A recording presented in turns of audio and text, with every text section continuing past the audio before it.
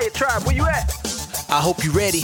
Rising from the ashes and it's getting heavy. Conspiracies, we got plenty and some are scary. From aliens to Bigfoot, extraordinary. Yeah. Dan Unaki, Dan and the homie Romy. I was bugging out all the crazy things he showed me. Jesus bloodlines to the stars in the skies. Always a good time vibing with the Fire Tribe. Hey, so wake up, get it cracking. Rise out the ashes, I know you got a passion. Kick off the convo with theories, many conspiracies, other dimensions, plenty ancient history.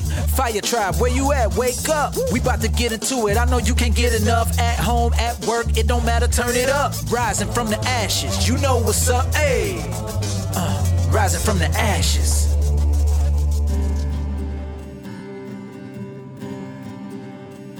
Well, I don't know. Maybe the map that showed California broken off was a future.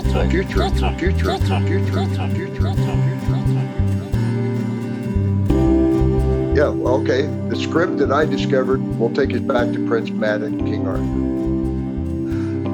If you've seen the cover for the first edition book, there's a symbol on it, on the cover, that is a piece of script that I found over the entrance to a cave. Piece of script. Fountain of Youth of the Americas. Prince Madden was supposed to have been a half brother to King Arthur. And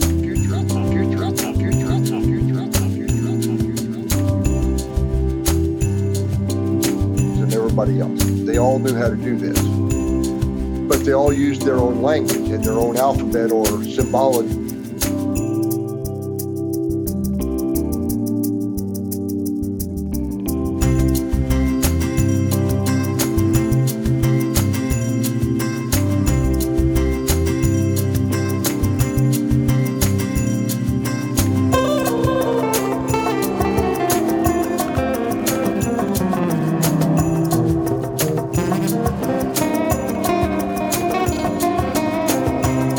Alan and his research partner have gone through all the ancient records in Wales. And of course, they didn't call it Indiana or Kentucky. They called it, at one point, they called it by the Fortunate Isles, which was the ancient Roman name.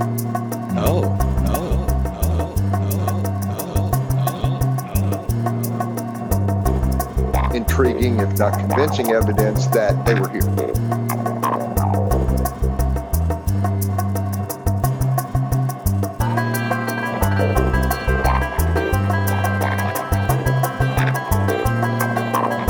By the way, the Civil War graffiti looked like it had been carved that day.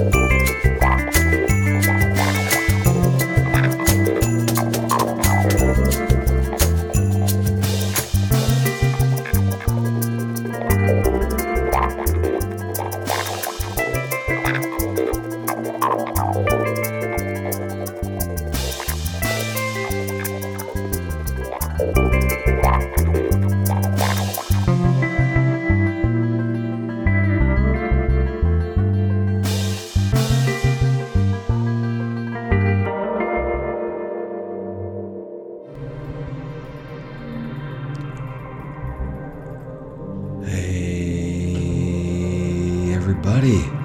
It is the homie Romy. How are you? Hope you're doing well. We have a great show for you today with an author and researcher, explorer, treasure hunter, and all of the things. Treasure hunting of the consciousness and the interesting history of the Ohio Valley, and the author of The Graves of the Golden Bear. I'm going to read a quick excerpt before we get into the show from his book, The Graves of the Golden Bear, page 130. Here we go. At the end of the article, I ask readers who might be aware of the stone walls or other stone structures near rivers, on high bluffs, generally along the line, but without any historical references, to email me. One reader did just that and invited me to come see for myself. This is a good time to intone, be careful what you wish for. Franz, the property owner and nearly lifelong resident, took me out to see the walls, or rather wall segments, on his property. I went armed with pretty standard tools: camera, compass, protractor, notepad, tape measure, binoculars, and a handheld GPS receiver. I should have taken a poncho on that first visit. I collected a reddish black rock samples from a large outcropping adjacent to the largest wall segment and sent it to Scott Walter for assay. I thought there may be enough iron in it to warrant smelting. The iron yield is way too small to warrant any industrial site for that purpose. The assay appears as part of Appendix 1. The long and short of this site is that some anomalous wall segments of unknown origin and unknown purpose. Later consultation with a couple archaeologists suggested that the design is consistent with some late Roman works, where the stone wall segments acted as a drainage way for a palisade-type defensive enclosure. I have now made multiple visits to the site and have yet to find any tool marks anywhere on the stones, yet the depth or thickness of the wall segments is very consistent at about 22 inches. Some of the stones are quite large and are estimated to weigh as much as 800 pounds. There is a single clue indicating great age and a prehistoric origin for the longest wall segment. It is a living white beech tree, estimated to be in excess of 300 years old. Its roots grew into an eroded and fallen section of that wall segment. Logically, that section of the wall had already collapsed at least 300 years before that tree. Well, there you have it, everybody. It's quite mysterious, and that's really what we talk about today, that there was ancient Romans or something along those lines here in America way before Columbus. And it's super fascinating. This book, Graves of the Golden Bear, by our guest today, Rick Osman, is actually pretty hard to find online. He's trying to get it reprinted and re-going again, but if you can find a copy of this book, it's really interesting. And it comes with a lot of really cool archaeological finds of ancient Roman ruins and coins and so on and so forth. And this book is loaded with that type of really awesome information.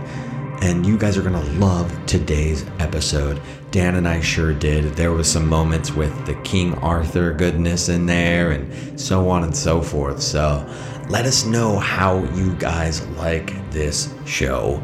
Make sure to go over to the Telegram Rising from the Ashes, and join the conversation. We have an amazing community over there that you guys are going to fit right in. Ask any questions. We're posting pictures all the time. All of the goodness, everybody. Also, don't forget that we have a Patreon. For only $3 a month, you can get Dan and I's personal show. It's amazing, and we are always putting up really fun episodes on there, at least 2 hours long, and talking about consciousness and ancient history, so on and so forth, my friends. And here, I welcome you to our interview with Rick Osman, author of The Graves of the Golden Bear. Hello, everyone. Welcome to Rising from the Ashes. Got a little echo action going on. I like it, Roman. How you doing, man? I'm doing good, brother. Stoked. We got an early morning interview this morning. Last time we did was with Sarah Bresswin Cosme, and that was fantastic. So my expectations are, they're there because Rick is awesome. Yeah, for sure. We're here today with Rick Osman. He wrote the book, The Graves of the Golden Bear. And also helped co-write Pangea Anthology. How you doing, Rick? I am well, thank you. Thanks for being here. We appreciate your time. No problem. I have an hour or more, so let's dig in. All right. Let's dig. For the people who are not aware of you, why don't you give them a little bit of background about yourself and then how you got into discovering treasures? Okay. Well, right out of high school, I went into the Air Force, did a short term there, got out, went back to school, got a Associate's of Science in Laser and Electro-Optics Technology. It sounds real fancy, but it's really just flashlights gone haywire. Did about 25 years career of that mostly with the U.S. Navy, but also with a couple or three different companies out industries of the military defense industries. So I got pretty smart with the different technologies that can be used to do remote sensing. The folks I was working for in the military wanted to know if there were tanks under the trees. So that's where LiDAR was born. Oh. I didn't invent it, but I was there for it. Excellent. I use it all the time now. Well, I use the images. I don't use the actual LiDAR set. The upshot is, after I got done with that career, I had time on my hands, and I went into this more or less full time of studying ancient mysteries. My favorite place to do that is, well, around where I live, which is in the greater Ohio Valley. I live in southern Indiana. So I explored and talked to people and did a lot of book type research. And I've got a lot of good hints from people who have already done a lot of what I've been doing. So the upshot is in 2011, I think it was, I had finally finished that first book, Graves of the Golden Bear. And I went all over the eastern United States, a little bit out west, promoting the book and talking to people who were interested in the subjects. And I got more hints. So there'll be another book later. Anyway, ever since I was 14, I had been at 14, I was talking to two guys in the little town where I grew up, old men who were self-described local historians. And they had each of them had his own version of what originated a couple of stone-based fortresses that were at either end of Indiana, and that there were either 10 or 12 total fortresses in a line across Indiana, depending on which guy I was talking to. And at 14, I thought they were just crazy old men, about my age and attitude now.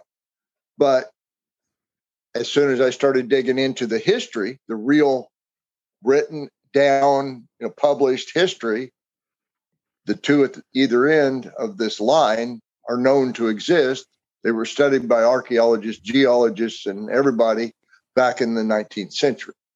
So I had all that data I could look at and read and study to see if there really were 10 or 12. Well, so far I've gotten up to 6 total. So I'm pretty sure the rest of them are out there. I just haven't found them yet. Wow. How do you, so you said you use LiDAR technology. How do you find the images, or how do you even go about trying to find and do this research? Because Google is so scrubbed nowadays that you have to have a good source. You do. And not all my sources found by internet search. Ah, perfect. So the way I got onto, where would they be? I'd use a little bit of logic. One of them being the first two were on major waterways, the Ohio River and the Wabash River. So the others would probably be somehow associated with water sources or waterways that were navigable, because that was the highway of the time. All the water was, our equivalent of the back roads. Right down to the narrowest creek. If it could float a canoe, it was a passable waterway. So I took a ruler. Oh, no. First thing, I published an article in Ancient American Magazine saying, hey, there were these two places. I'm looking for more. If your property has stone walls, near water, and a few other things, then I'd like to hear from you. So one guy sent me a letter through Ancient American, and he said, I think you need to see my place. And he was right. I did need to see my place. So I looked at it and I put it on a map and I said, wait, where's my ruler? And I put the ruler from the one on the Wabash River to the one on the Ohio River, and his was right in the middle on the line. So that was the first. Yeah, that was the first one. And since then, I found 3 or 4 more. 3 for sure, 1 maybe. But yeah, it really was that simple once I figured it out. But it took a while to figure that part out. I should have used a ruler right away. Hey, man, it comes in time, and when it's supposed to happen, I guess it's crazy too, because if you hadn't had the original like writing interest, then writing to ancient America, then you wouldn't have found that discovery, and it just naturally unfolded on you. Yeah. Yeah, pretty much. So the fortress that was at the Ohio River, it's in Charlestown, just outside Charlestown, Indiana. It has been rumored for as long as a white man has been in Indiana, Kentucky, to have been built by one Prince Madoc. I don't know if you've heard this tale or not. No. Prince Madoc was supposed to have been a half brother to King Arthur. Oh, boom. Yes, I heard about this King Arthur story. I wanted to know more about it. I heard, he was shot and killed in Kentucky, I believe, or something to that effect. Probably in Indiana, but actually probably on an island in the Ohio River, depending on which story you want to believe. I heard Frankfurt, something about Frankfurt. Is that in there? Frankfurt is the capital of Kentucky, but where his body was laid to rest for 2 years. This is according to a guy by the name of Alan Watson, who translated a bunch of the ancient chronicles of ancient Wales. The body was desiccated in a cyst inside a cave for 2 years before they took it back to Britain. Notice I didn't call it England. England did not exist then. And they found that his son, Arthur's son, was not yet old enough to rule, so there was a regent in place. So they didn't tell anybody that he was dead until the son became of age. So another 2 years in a different cave. So he was actually buried in at least 3 different places, 4, because they took him out of the cave and buried him somewhere else. So the graves of the Golden Bear would be about the king who was known to his people as the Golden Bear. Oh, that's fucking fascinating. Yeah. So anyway, that's how that part of it came about. The people who were studying Prince Madoc and that tale around Charlestown, Indiana, Louisville, Kentucky, because there were a bunch of them. There's still a whole bunch of them who are interested in it. Did not know about the association of the 12 forts. The people around Kentucky weren't aware of the fort at Miram or any of them in between, really. So I've been introducing that stuff to them, and we're kind of working together to figure it all out. There are some other features around southern Indiana that one of them certainly seems to represent a message inscribed in stone in the Colburn alphabet. And Colburn was the alphabet used by the ancient people of what we call Wales. They call it Cymry. Their language is Cymry. And anyway, so there is some, I call it intriguing, if not convincing evidence that they were here. You won't get very many academics to entertain the idea. But if you lay out enough evidence, they shake their head and say, I don't know how you gathered all this, but I still don't believe you. I'm all but banned from a couple of archaeological museums in Indiana. You're gonna have to do some late night investigations. Maybe sneak past the security there, huh? Just kidding. Well, better I get other people to do it for me. I got you. I will see you tomorrow. But yeah, that's where I am, kind of mixing the background up to today. I'm still chasing some of these things. Did you have something specific in mind you wanted to talk about all these mysteries? Because there's plenty. Yeah. With this King Arthur legend, Prince Madoc is his son. Is that what's happening? His half brother. Oh, his half brother. Okay. And so Do you know any more about this King Arthur legend, and where does this information really come from? What legends does it come from? How did they know that he was in America? Okay, I mentioned Why? Alan Watson. He has a research partner. Alan and his research partner have gone through all the ancient records in Wales, and of course, they didn't call it Indiana or Kentucky. They called it. At one point, they called it by the Fortunate Isles, which was the ancient Roman name for it. Oh. Yeah. So the condensed version. Prince Madoc was the admiral of the Welsh fleet, while King Arthur, and this would be King Arthur II, incidentally, and he was king in about 563 AD, I believe, was when he became king, and he'd been a fighting man long before that. Prince Madoc was the admiral of the fleet, so they were, the military of Wales after the Romans have left. And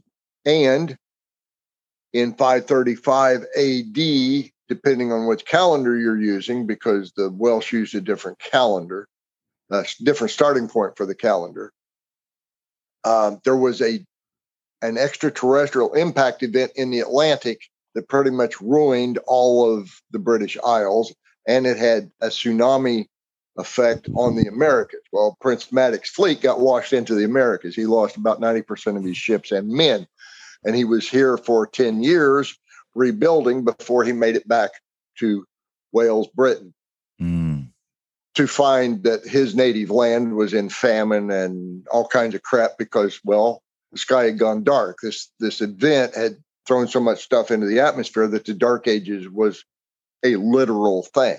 It wasn't about not being able to read or whatever. There was no sunshine. And you can find those references in other ancient texts, when there was no writing. So he said, hey, I know where there's a place that's all green. Almost nobody lives there. We could all go then and be happy. So they loaded up a bunch of ships, about 700 by one account. Axes, oxen, you name it, they took it. And they got driven back and killed and absorbed by the natives before it was all over with, except that Madoc managed to get Arthur's body back to Britain. So this event, this extraterrestrial impact event, had an effect across the entire northern hemisphere. And everybody in that period, middle to late 6th century AD, started building stone fortresses. Don't know why they thought that would help, but they thought that would help. Marauders stealing their food, that kind of thing. And that's what I think most of these fortresses across Indiana are, and Illinois and southern Ohio, etc. And I can show, since I've published a book, I've done a lot more research on where the mounds are placed in such a way to form either boundary markers in some cases, or used as line of sight communications outposts to go from hilltop to hilltop to mound to hilltop to mound, hilltop, using reflected light or torches or however they wanted to do it. And going back to the ancient Romans again, and I barely touched on this in the book, but there was an ancient Roman historian by the name of Polybius. He was actually Greek by birth and held as hostage in Rome for, his lifetime. But he was the only eyewitness who wrote an account of the fall of Carthage. And he talked about how they used torches to send alphabetic signals over long distances. The U.S. Army used a very similar system beginning in the late 1860s. They had led a contract to develop it during the Civil War. It never came to pass until, to use in the Indian Wars. They used it against Geronimo. They had a 400-mile line across the southern border trying to keep the marauders out. And they used line-of-sight heliography, mirrors to reflect sunlight. And they could send that signal 400 miles and back, an 800-character message, in about 4.5 hours. That's pretty cool, man. I've seen that interpreted in movies before, like using the mirrors or using the flame. I kind of want to touch back onto the mounds, because obviously the mounds are mysterious on their own. You know, there's not a complete written history of exact dates, who built them, why they're built, but we have speculations. But we have some informed speculation. Well, what are your speculations on them? Like, and maybe like if you have like a timeline or a chronology of sorts, and maybe their use. Sure. Let's go to the oldest known mound in North America. Let's go. Known because it's at Watson's Break, Louisiana. Oldest because it's had one carbon-14 test done on it. There's been no other archaeology done on Watson's Break. It's 3800 BC. Oh, okay. Yeah. So predates King Arthur a little bit there. Yeah. It predates most of the pharaohs too. It's very similar in age to Stonehenge, Avebury, all the great mounds of Britain and France. It predates Qian's mound in China. It's old. The next oldest one is about 3,000 years old, and it's at 3,000 BC, 5,000 years old. It is at a place called Poverty Point in Louisiana. Poverty Point, right along the Mississippi River. Yeah. It was at that time, its outer border was the riverbank. But since then, the river's cut off about a third of it. And it has 7 concentric rings. Does that sound a little bit like Atlantis to you? Yes. It does. Yes, man. I'm wondering, like, you know, the mounds that are found all over the world were connected to this ancient society, ancient lands, ancient people, because there's just too many correlations, and the timing on it, they're not recent. They're not recent by any means at all. So I'm wondering, are they Atlanteans? But you also have mounds that were either built or at least rebuilt post-contact. One example is in Indiana. It's called Angel Mound.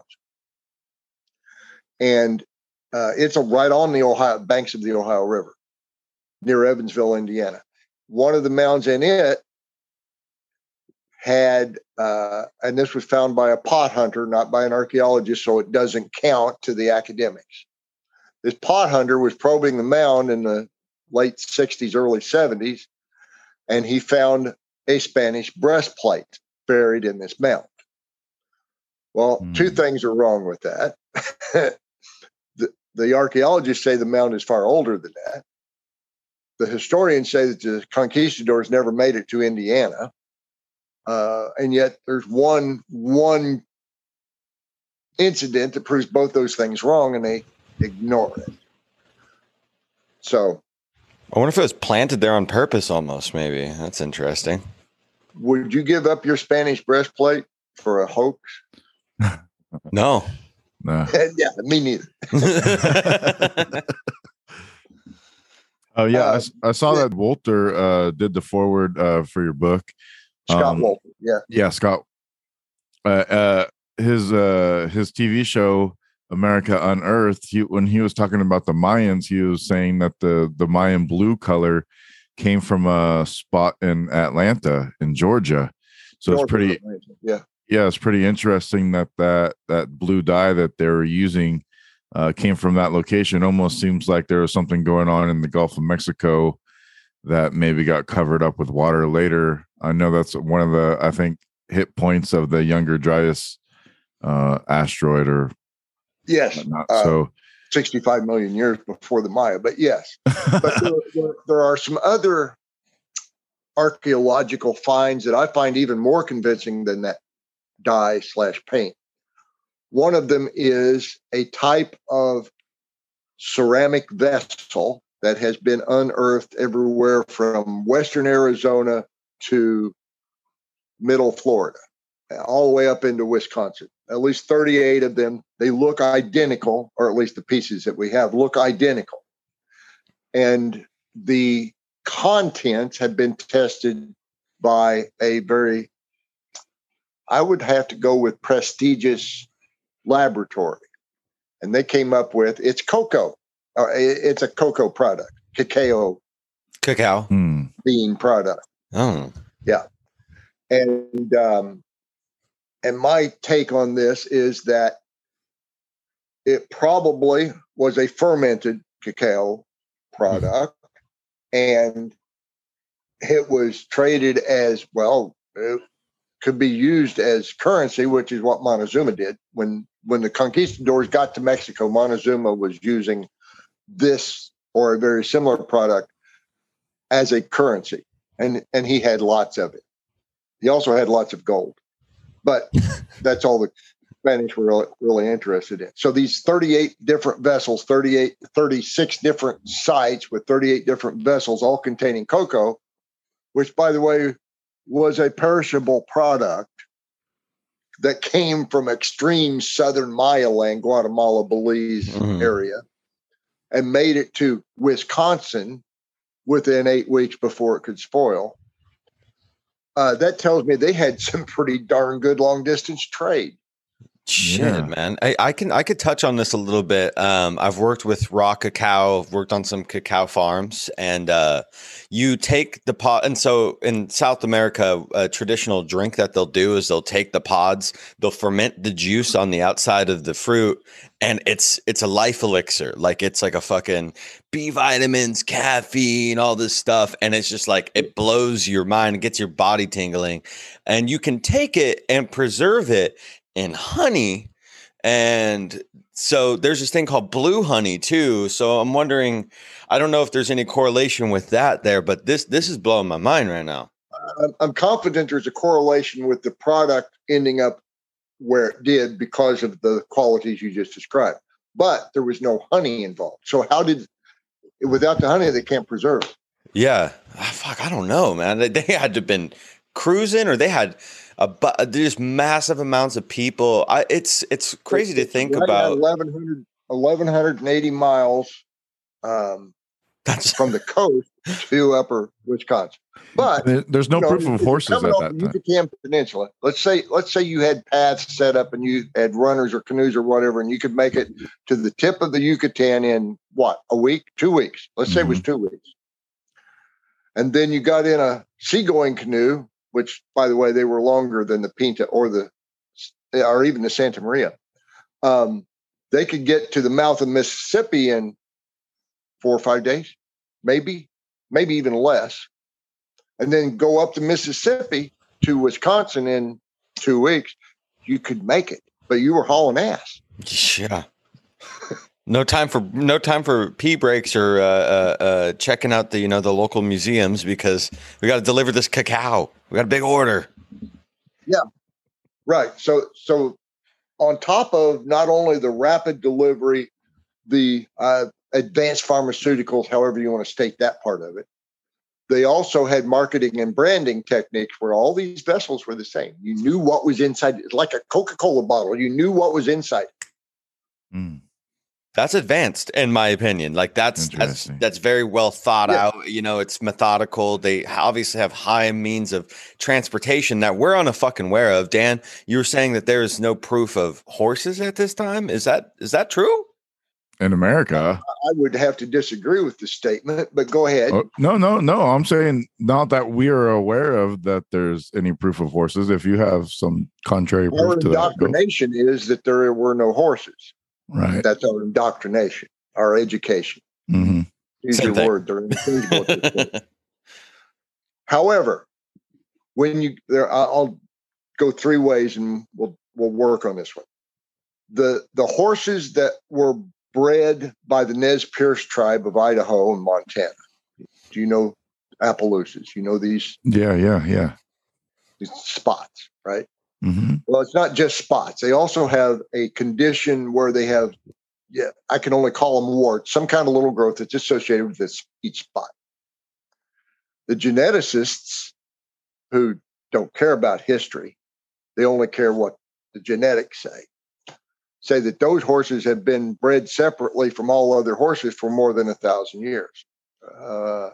excuse me. Hmm. There had to have been horses here for 500 years before the Spanish got here, as a minimum. Now, at about that same point, 1,000 years before now, the prairie Indians started doing things differently. They started making their teepees bigger, their lodge poles longer, the hides for the teepees heavier. And they were no longer using dogs with travois to move their teepees. They were using horses. It's the only explanation. Oh, maybe they tamed some buffalo, but I kind of doubt that one. Yeah. These are archaeological things that cannot be argued. The archaeologists discovered that the teepees became bigger at a very specific period of time 1,000 years ago. Well, let's see. When did the Vikings explore North America? Oh, yeah, that was about 1,000 years ago. And they brought their small horses with them because they were hauling lumber. They used the horses to move lumber. And the fjord horse, I don't know if you've ever seen one. It's a small-bodied, strong-willed, attitudinally challenged horse. My God, they're strong. Anyway, there was one about that size that was discovered in a mound, again in Wisconsin. Oh, wow. And the state archaeologist said, oh, well, that's an intrusive burial. We don't care about that. Just cover it back up. It's like, there was a stone axe, discovered over the horse, and it had a wooden handle that could still be C14 dated. Huh. It's C14 dated before 1,000 years ago. So there. So who was there were horses. I don't know how many. Who's in America first? Well, okay, I want to say one thing real quick. Poseidon, right, was like his animal was horses. He was the ruler of Atlantis, right? So supposedly in the time of Atlantis, there would be plenty of horses around, and that landmass, if it was a landmass, could have potentially been in the middle of the continents, and there could have been horses all around the fucking world, right? I don't doubt that. But I've heard you talk about, and you brought it up here a little bit before, but ancient Romans being here, and that's a large part of your book too. But also the Vikings have come here, right? Like, so America is very well traveled upon. People know about it. And if Atlantis was a thing, then who wouldn't know about it? Maybe it was always been known about, and it just kind of maybe got lost over time. Who was the first people here, in your opinion? From the other side across the pond. Which pond? That's the big question. Oh, Did shit. they come across it or the Pacific? And I'd say both. They came from everywhere, and they came at all times. There are okay. Let's go to current archaeologically defined moments. We have rescue archaeology going on at the edge of every glacier on the planet because the glaciers are melting, right? That's the whole Earth is warming thing. The glaciers are all melting. Why are we finding artifacts under the glaciers? Good point.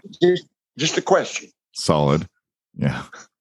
There's a archaeological site, native site in Canada, dated by tectonic, not tectonic plates, but tectonics, the tektites, the ash that falls out of a volcano. Tektite. And they're very specific to the caldera that erupted. These are dated at 72,000 years old, and there are artifacts. Oh, shit. Advanced artifacts or like stones and chisels? A spoon. No, they're bifacial flakes, and yeah, there's a little bit of everything. Ground stone bowls. But the natives there on Asabi, they can't get the archaeologists to even come and look because, oh, no, that's not possible. Like, here it is. Louis Leakey, you know that name? He discovered Lucy. He discovered a 4 million year old hominid. Okay. Oh, yeah, nice. Lucy. Yeah. He was called to a site in California called the Calico Hills. Have you ever heard of Calico Hills? I have not. Okay, you should look that one up. It was a gold mining country, Oh shit. and they were discovering artifacts. And Leakey put a number of 200,000 years on some of it Wow. in California. Yeah. We're both in California, so I think we're both Googling this right now. Gold country. Yeah. Nice. So I don't know, Sonora, Columbia, up in there someplace. Yeah, I mean, no doubt. So there's, I kind of want to get your opinion on this because there's, old maps that show California as an island. There's some old maps that show the Great Lakes not there. There's all these, supposedly, and hey, it's like maps are, back in the day, we didn't, have photo maps, right? Like people are drawing it. So we have to trust these guys in drawing it. So looking at ancient maps is only, it's only as credible as you want it to be. For whatever you're looking for, you will find it on an old map, right? Because you made yourself find it. What do you There's think? another side to that one too, but go ahead. Yeah, well, what do you think about, California as an island and, the Great Lakes maybe not being there at one time and magnetic anomalies to come with that? Is it a Pangea situation, or do you think cataclysmic or do you think any of it was even real? Well, I don't know. Maybe the map that showed California broken off was a future thing. Oh, there you go. Yeah. No, the Great Lakes were always there, but that explorer had never been there, and his sources had never been there. Okay. But since we're on that one, you can get out of a map almost anything you want to, but you can also make a map to show only what you want to show. Yeah, that's very, very true. And that's where I went with the Delisle map in the book. First name escapes me. I think it was Francois Delisle. Anyway, he was the official cartographer, geographer for the French crown at the time. And his map that was published in 1716 was for the regent and then the Dauphin, who was not yet old enough to rule, so the regent was doing it. But he was helping to prepare materials to train the king to be on what his realm really was. And at that time, it included much of North America. And La Louisiane was brand new. It was founded in 1702. So they didn't really know much, but everything that they knew, they conveyed to Delisle, who then drew a map of something he'd never seen. I'll say that maps could probably, and maybe at one point, were only used to draw things that weren't there or to control a narrative. And it makes complete sense, especially people working in the royal house. In this part of the ocean, or the edge of the earth was over here. You don't want to go there. All those things are true. All those things happen. Delisle, clever man. He knew things that he needed to convey to the king, or the king to be, that he didn't want anybody else to really discern from his maps. So he had little hints in there. For instance, he'd capitalize this word on this place, but wouldn't be capitalized on this place. Same word. An article for, let's see, La Plume. And mine de la plume, lead mine, mine de la plume. And law was capitalized on this side of the Mississippi River and not capitalized on this side. Well, the one on the west side was a much larger deposit than one. So it was a subtle but interesting way of providing information. Presumably, there was also a dialogue, a narrative that went along with it, but with the map. Found. Yeah, that's crazy to think about. I've been digging in a little bit to the Baconian cipher and looking at how writers of antiquity would do things like that. They would put in very specific capital letters, or spell a word a certain way, knowing that it's wrong, right? And it's you know, and like with the maps, it's like you could take away with it whatever you're looking for. Yes, you can do that, but there also was intent with these things, and so that's kind of something you want to keep a keen eye out for when you're doing research like this, right? Right. Something that like, Well, yeah, and most of them had both a key and a legend, and if you could have the legend and be able to figure out what was portrayed on the map, but if you didn't understand the key, you didn't know what it meant. yeah. Yeah, you're gonna play the game without the rules. You know, you're just fucking, you know, stabbing in the dark at that point. I'll give you two more examples similar in nature. One of them is called the Beale Treasure, since you wanted me to talk about treasure. Yeah, treasure. The Beale Treasure. And then there was also the Voynich manuscript. I don't know if you've gotten into the ancient coding thing, you probably run across that one. The Beale Treasure, supposedly $22 million of 1980s value gold, silver, jewels, someplace buried. And by the way, here's the ciphered placement of it. If you can figure out how to decipher this document, then you'll go find the gold.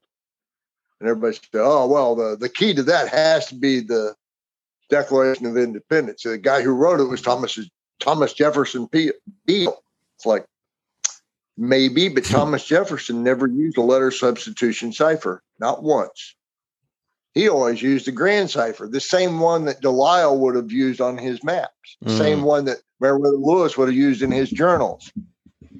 And it's syllabic, it's not alphabetic. But I don't know what document to use as a key. Or I'd go find me $22 million worth of treasure. You have some insight on some treasure that maybe that we can go try to find. Where are we looking, man? I need to know. I'm looking for 62 pounds of silver in the East Fork of the White River, stolen by the Reno brothers in 1868. Pretty sure that's where it is. That's awesome. It was sent by one of their companions to St. Louis. But he drowned in the White River trying to get there. Oh shit, man! When you have currency like that, that's like a something that's been like agregorically, you know, brought up. It may or may not exist, and there's people died around it, and there's maps, and there's stories, and there's mysteries. It starts to become a whole thing on its own. Like there's energy attached to that. Yeah, there is. The great train robbery, the very first full action motion picture, was about the Reno brothers robbing a train. Not the one that ended up in the East Fork of the White River, but that one was in Great Falls, Minnesota. Same gang, though. Yeah, just running the train tracks, huh? So no one has found this train? Oh, they found the train. They took the gold, silver off the train. And they sent out posses in all directions. And they never found any of it. Oh. My contention is they put it on a flatboat, sent it down the White River. Yeah. But it got broke up at the only falls on the White River and went down with the boat. And he drowned. Let's talk about some more falls. You won't have trouble finding that part. Let's talk about some more treasures and artifacts. Have you found any thing personally? Treasure? I don't know about, no gold, silver, jewel treasure, but new knowledge is always a treasure to me. Absolutely. Yeah. What about artifacts like coins or script or stones, carved stones? Yeah. Well, okay. The script that I discovered will take us back to Prince Madoc, King Arthur. If you've seen the cover for the first edition book, there's a symbol on it, on the cover, that is a piece of script that I found over the entrance to a cave in northeastern Alabama.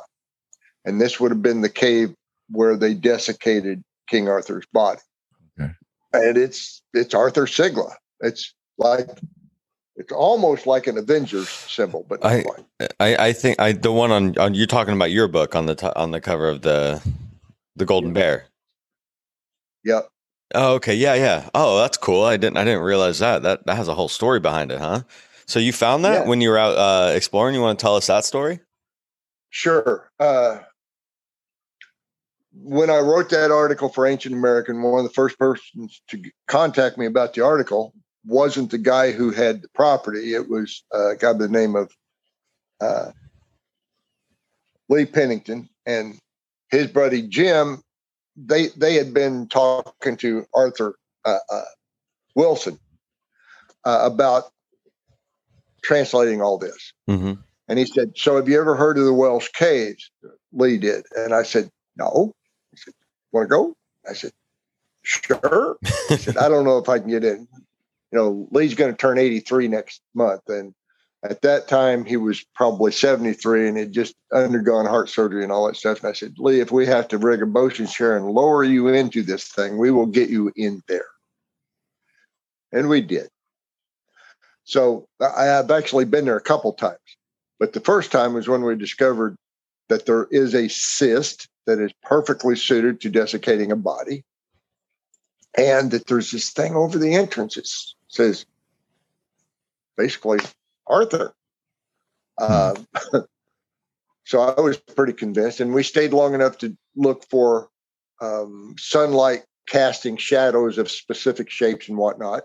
But we only found the one engraving that we thought was associated with Arthur. We found several more inscriptions, but they were Civil War era, more recent graffiti type stuff.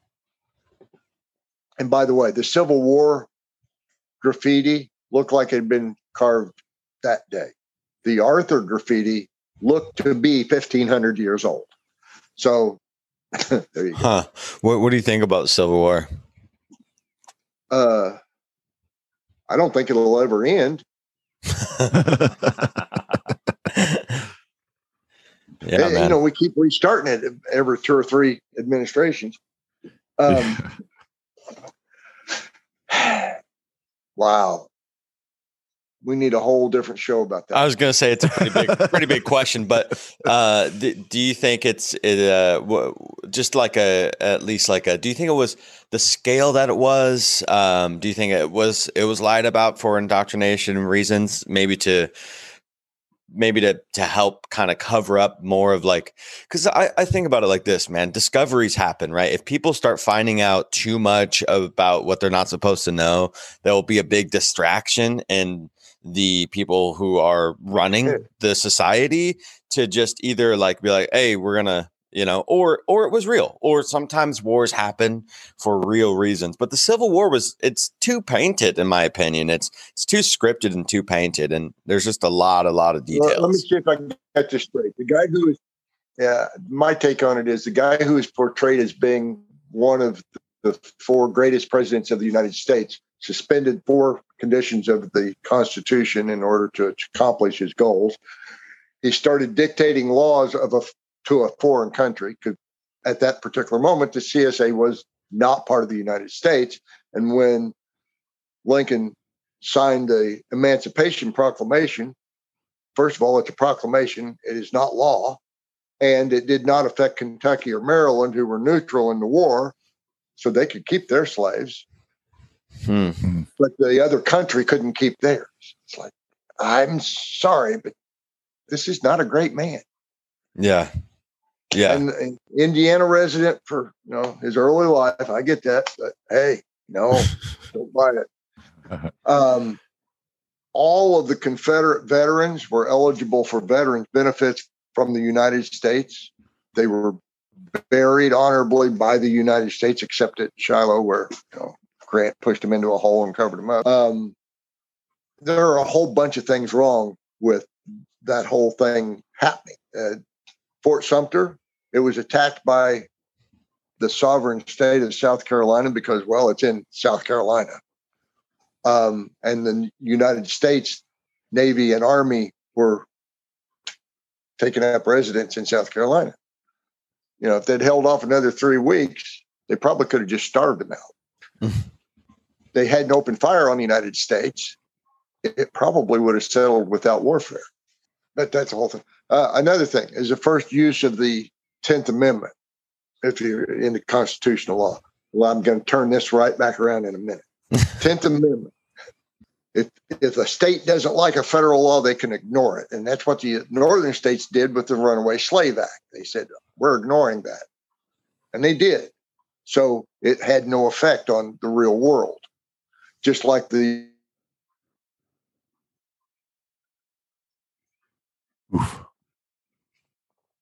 we're getting juicy. Yeah. Getting too juicy. Too juicy. Hey, he's back. I'm back. Hey. Sorry, guys. It's all right. I'm on Wi-Fi. Man, you should have saw. We had an interview the other day with a lady in Australia, and it was like every 8 words. Yeah, editing Great. that one, man. No worries. I was trying to set up a hardwire, but I just ran out of time. Anyway, where was I? 10th Amendment. Okay. 10th Amendment. Constitution. Well, in that case, Bill of Rights. Constitution, how language changes. I always use the Constitution as an example of how quickly that can happen. What is your definition of the phrase, the pursuit of happiness? Anything that makes you happy, content without having to, I don't know, maybe just content with pursuing a goal or whatever, that's self-satisfying. That is not the origin of the phrase in the Constitution. Yeah. The origin of the phrase as used in the Constitution is, we're not going to let the British come and commandeer you to serve in the British Navy anymore. You got the job you want, not what they assign you. Pursuit, job, occupation, work. Whatever. You want to be a blacksmith? Go be a blacksmith. You want to be a politician? Good luck with that. Nobody will like you. But that's how quickly and completely, I might add, that the use of language can change in a mere 240 years. Yeah. The law dictionaries, man, they will blow your mind. If I'm sure a lot of our listeners are, looked into the whole, like, trying to, claim sovereignty and things like that, or just understanding the dictionary of law will blow your guys' fucking minds. Same exact words with completely different meanings. So when cops ask you specific questions, you think you're answering one question, but you're answering a completely different language. Yes. Well, it's like, I'll give you another example since you brought up legal usage. Discovery. Discovery. You committed a crime, or somebody committed a crime, and you called the cops, and nothing happened. Well, 3 years later, he says, I got away with it. Statute of limitations. Not if the prosecutor picks up on that statement, I got away with it, because that's when he discovered there was really a crime. Oh, yeah. Tweaks and turns, man. Like, you got to watch her back, especially with the internet now. Man, we're incriminating ourselves a lot. Yes. Exactly. So it's all in usage and context. Context is another one. Since we're on language, let's go talk about the Mayan language a little bit and the whole line of sight thing. Yeah. I've got some archaeologists and anthropologists that will argue day in and day out that I'm completely wrong on this, but I'm pretty sure I'm not. The Maya, the Olmec, the Aztec, they all used line of sight communication. So did the Greeks and the Romans and probably the Britons and everybody else. They all knew how to do this, but they all used their own language and their own alphabet or symbology or syllabary, however it worked for them. Maya has one word has 4 different meanings depending on the context of it, in which it's used. That's why the Spanish could never master Mayan or Quechua or any of those South American languages. Just couldn't get it. The Maya word ka, as an example, king, jaguar, sun, fire, yellow. It can have several different meanings depending on the context in which it's used. So if you were using it in a line of sight communications with louvered flame or reflected sunlight or however you were going to do it, the guy on the other end had to have some idea what you we're talking about. So if it's a numeral 4 versus the word king, don't know. But if you were Roman, Polybius tells us they had a certain signal.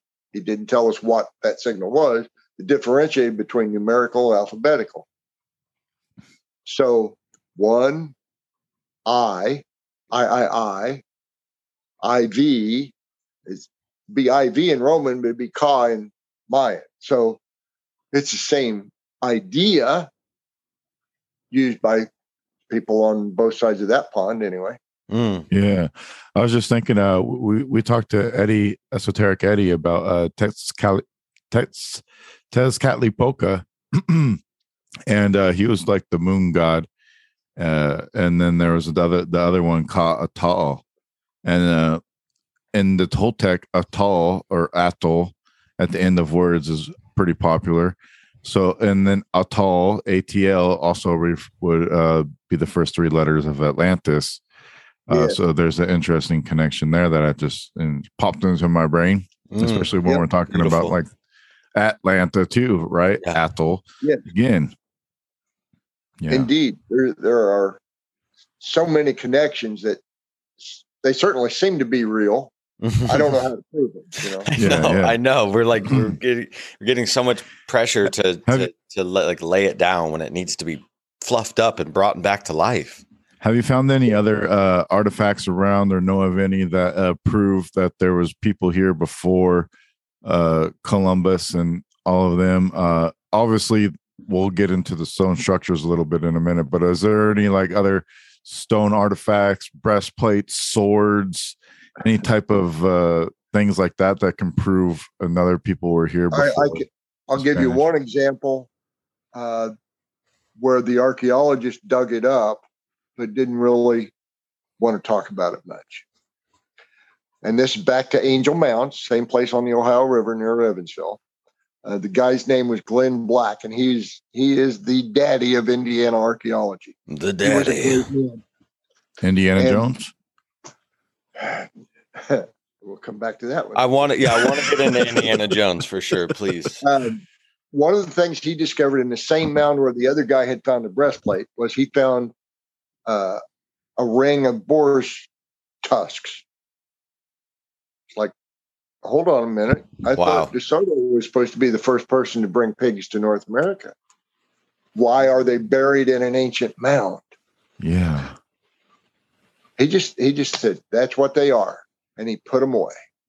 Man, I need to start looking into I know nothing about the migration of animals, like about the ancient like migration or tracks of animals. I need to look more into that to kind of understand more, because that's swine good are not native to the Americas at all. They have what they call American swine. They're capybaras and whatnot, but they're not true swine. Okay. They have tusks that are different, but they fill the same ecological niche, but they're not as easy to domesticate. But DeSoto, it gets really interesting when you start digging deep. DeSoto brought, one of the guys with DeSoto brought 7 sows with him for the excursion into North America, a lot of Florida. And so they went from 7 to 1,200 hogs in 3 years. It's like, excuse me, but he only brought sows. So either they were all pregnant and half of them were boars, or some significant number were boars, or whatever, but they multiplied prolifically while the soldiers were actually near starvation. I'm sorry, there's something really wrong with this whole thing. One of the entries in the Chronicles of DeSoto's travels is that they got into a war. No other way of stating it. DeSoto had a company-sized strength of men with, at that time, the most modern weapons on the planet, firearms included, swords, spears, and war dogs. Cannons. They did have a cannon. It's unclear exactly where they lost it, but I would be looking for that sucker, I'll tell you. At any rate, the natives that they got into a tussle with outnumbered them to such a degree that they had to retreat. And it's the only time they actually retreated. But in doing so, they kind of burned down the entire village and everything that they were in. And they lost about 500 of the hogs to the fire. It's like, okay, but how did he get 500 hogs out of 7 to begin with? And then, the story goes on and on and on. Yeah, so maybe the 7 was set, because 7 usually is if it's a single digit, it can be like an alchemical number or like a specific number. This is my wife. Hello. Hi. Hey, lucky lady. And a nerd, a big nerd. I'm a big nerd. Hell yeah. Us too. We're nerds also. So you guys own a restaurant or a cafe? Bar and grill. Dude, nice. It's nice when there's people in it. Oh, it's been packed. I had to put in a customers working today. Yeah. Hey, we'll go check it out, man. Where can we go to this this amazing eatery? Oh, well, since you mentioned it, it's in a tiny town called Bicknell, Indiana. It's very near a larger town called Vincennes, Indiana, the oldest town around here. It was founded in 1732, incidentally. And yeah, Indiana became a state in 1819. So you can do that math. Vincennes has mountains all the way around it. I'm kind of putting together the idea of maybe a motor tour of the area to include those mounds and some of the other stuff. Yeah. Bye, guys. Nice to see you. Nice to meet you. Ya. Thank you. I'm Kendon Bar. So Vincennes was founded in 1732 because there was a buffalo crossing on the Wabash River there. And the buffalo that I'm talking about are not the eastern Plains buffalo, not the Western Plains buffalo. And the guys were, those buffalo were like 4 feet tall. They were tiny by comparison, but they ran into millions, much like the Plains buffalo did. And the French wanted those hides, and they worked with the natives, the Piankashaw and Miami and Delaware and Wea natives of the area to establish a peaceful trading post. And they did that for a good long while. Well, right up until 1756 when the English started a war with them. At any rate, that's the written history of Vincennes. But the ancient history and the natural history are even more interesting. Getting back to DeSoto, the river there, the Wabash River, produces probably the highest concentration of river pearls on the planet. Whoa. They're not oysters, they're mussels. And they make pearls. They don't make little round perfect white pearls. They make gnarly white pearls. What's the process? That's super cool, by the way, because pearls, that ties into another episode we had of our first Ancient America month episode with Graham Dunlop. But what's the process of that? Is it like a mating thing? Like, I know nothing about that. Do you know? No, they get something inside the shell, something that irritates the meat of the mussel, and it starts forming a calcium ball around it. But in mussels, it becomes misshapen. It's not round. It might be football. It might be God knows what. It might be a hydra-shaped thing. But they can make them pretty good size, and occasionally they make black ones, and those are considered rare and valuable. Black pearl. Yeah, man. That's super cool. Yeah. I love that. You know the story. Yeah. What do you think? Do you think pirates were a thing? We did have river pirates on the Ohio. Well, we had river pirates on the Wabash, for that matter, but cool. Not very long. They got shot early on the Wabash. There were river pirates at a place called Cave in Rock, Illinois, which has wow. I'm going to tell you a little bit about the cave, and then I'll come back to the pirates. The cave itself was used to make a movie in 1956 for Walt Disney Corporation called Davy Crockett and the River Pirates. In doing so, they redressed, quote unquote, the interior of the cave. They painted over all of the ancient paintings that were inside. What the fuck? Disney, man. Yeah. So the river pirates were real, and How the West Was Won and Davy Crockett and the River Pirates were both about that bunch of pirates, although it wasn't all filmed there. And they would waylay anybody who came down the river. They'd just kill them and take their stuff. Wow. Savages, man. So That's the real real. savages right there. Those motherfuckers. Yeah. So advanced in time about 30 years, and somebody discovers that the area is rich in a mineral called fluorite or fluorspar, depending on what school you went to. This stuff is, the fluorescent lights are named for it. It glows under black light. Mm-hmm. But it is also used in great amounts as flux to make steel out of iron. It takes all the impurities out of your mix. So it was pretty much mined out in that area. And now about all your fluorspar comes from elsewhere. But they're starting to reopen these mines because nobody else can make steel the way the U.S. can. Nice. Nice. All of the fluorspar is on the Kentucky side of the river, and this cave is on the Illinois side of the river. But when they built the ramps, and there's still a ferry operates there, when they built the approach of the ferry, they started finding small, carved, intricate, beautiful carvings of effigy stuff made out of fluorite. It's like trying to carve talcum powder. It's that soft. Mm-hmm. So, A, how did they do it with such precision? And B, how did it remain preserved in a riverbank for however long it took?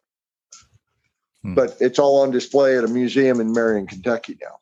Wow. Yeah, and I really encourage anybody that's in the vicinity and even in the region, go see that museum. There's something to that area that you're in, right? The area that we've been talking about, the Ohio River Valley, Indiana, Kentucky, that seems so consolidated. Like there's so much there going on, like all these mountains. You come out to California is obviously, I live in the hills and the mountains, and it's really beautiful, but it seems more like the West is more like kind of spread out with their kind of history and this whatever, like I don't know. I'm just going to say the word history, but you go to where you're at and it seems all consolidated. What's up with that, man? It's dense. Well, there were so many resources there. You go to California, what do you got to sell? What do you have? I mean, rivers. Yeah, well, lots of rivers going through that area. Yeah, we got rivers, in the Ohio Valley. We've got stuff growing. It's all green here. I've seen California. Sorry, it's green for a month out of the year. I know. It's beautiful for that month. We're sun worshipers, man. We get out and we tan our booties. Yep. But here we had all kinds of commodities, and we still do. But now it's just corn, soybeans, wheat, a little bit of wheat, not much.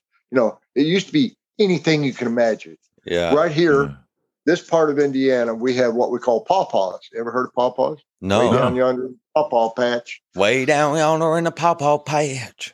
They're also called Indiana bananas. Oh. One day a year, they're edible. Whoa. One day a year, they're edible. So they were a delicacy, and you had to be here to enjoy that delicacy. Wow. That's kind of reminds me of this, like we were talking about earlier with like the Mayans and the cacao, these ungrateful conquistadorian motherfuckers, the real savages, right? Come over to this land that has food that they don't know about, nor do they even give a shit about. Like, do you think they even cared about this very special, intricate, food that's provided by Gaia, our Mother Earth, to give us some sort of obviously awakening, enlightenment of sorts? If you were to eat that one day a fucking year. For the Catholic Church and the King, that was it. That was their only thing. Gold for them, gold for the King, gold for the Catholic Church. That's it. Yeah. But the pawpaws are just one example. You mentioned earlier all of the pharmaceutical benefits of the whatever gum that comes off of a cacao bean. Uh-huh.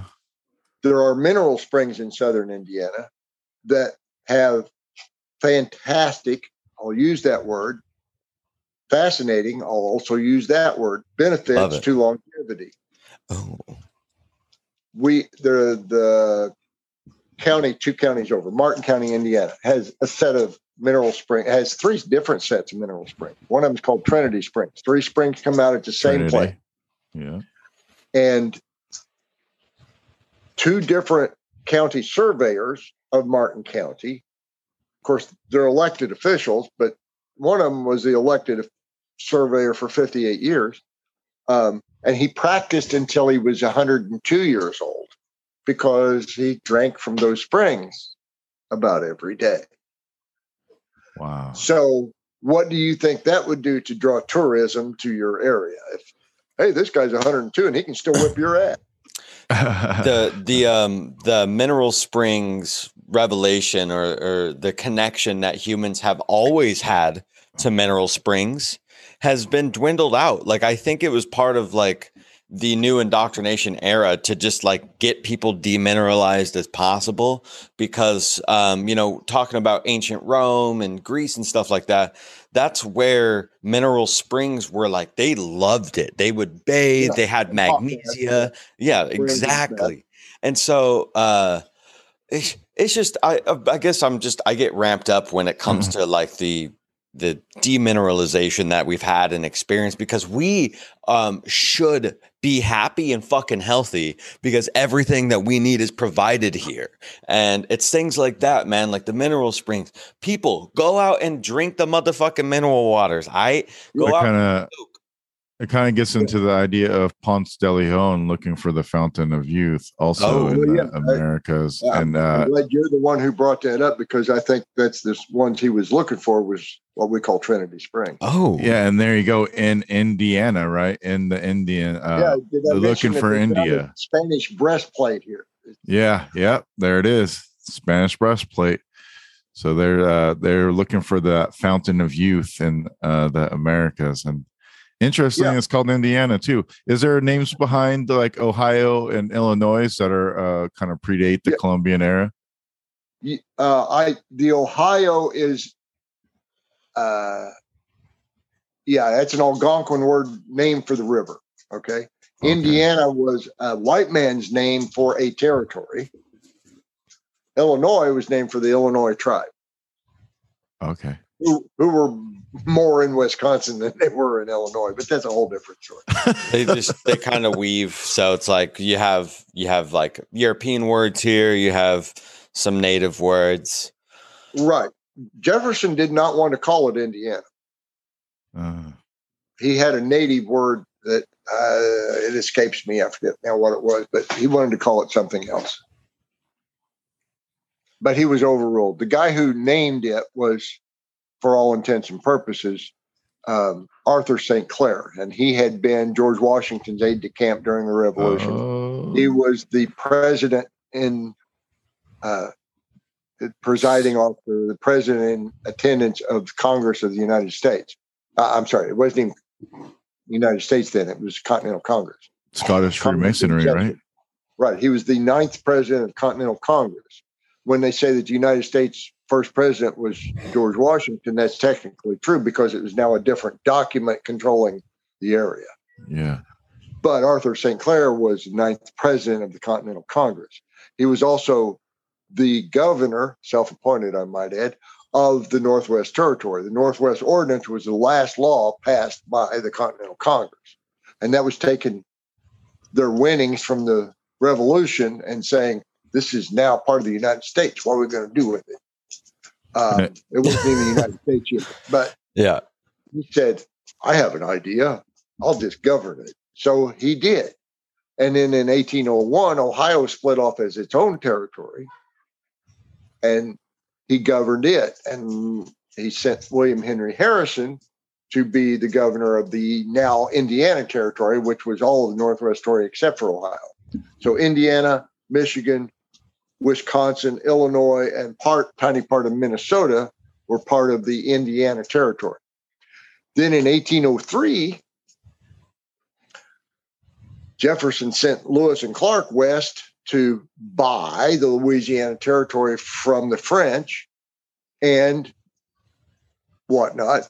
Well, he wasn't buying the land; he was buying exclusive trade rights. But that's a whole different story. Mm.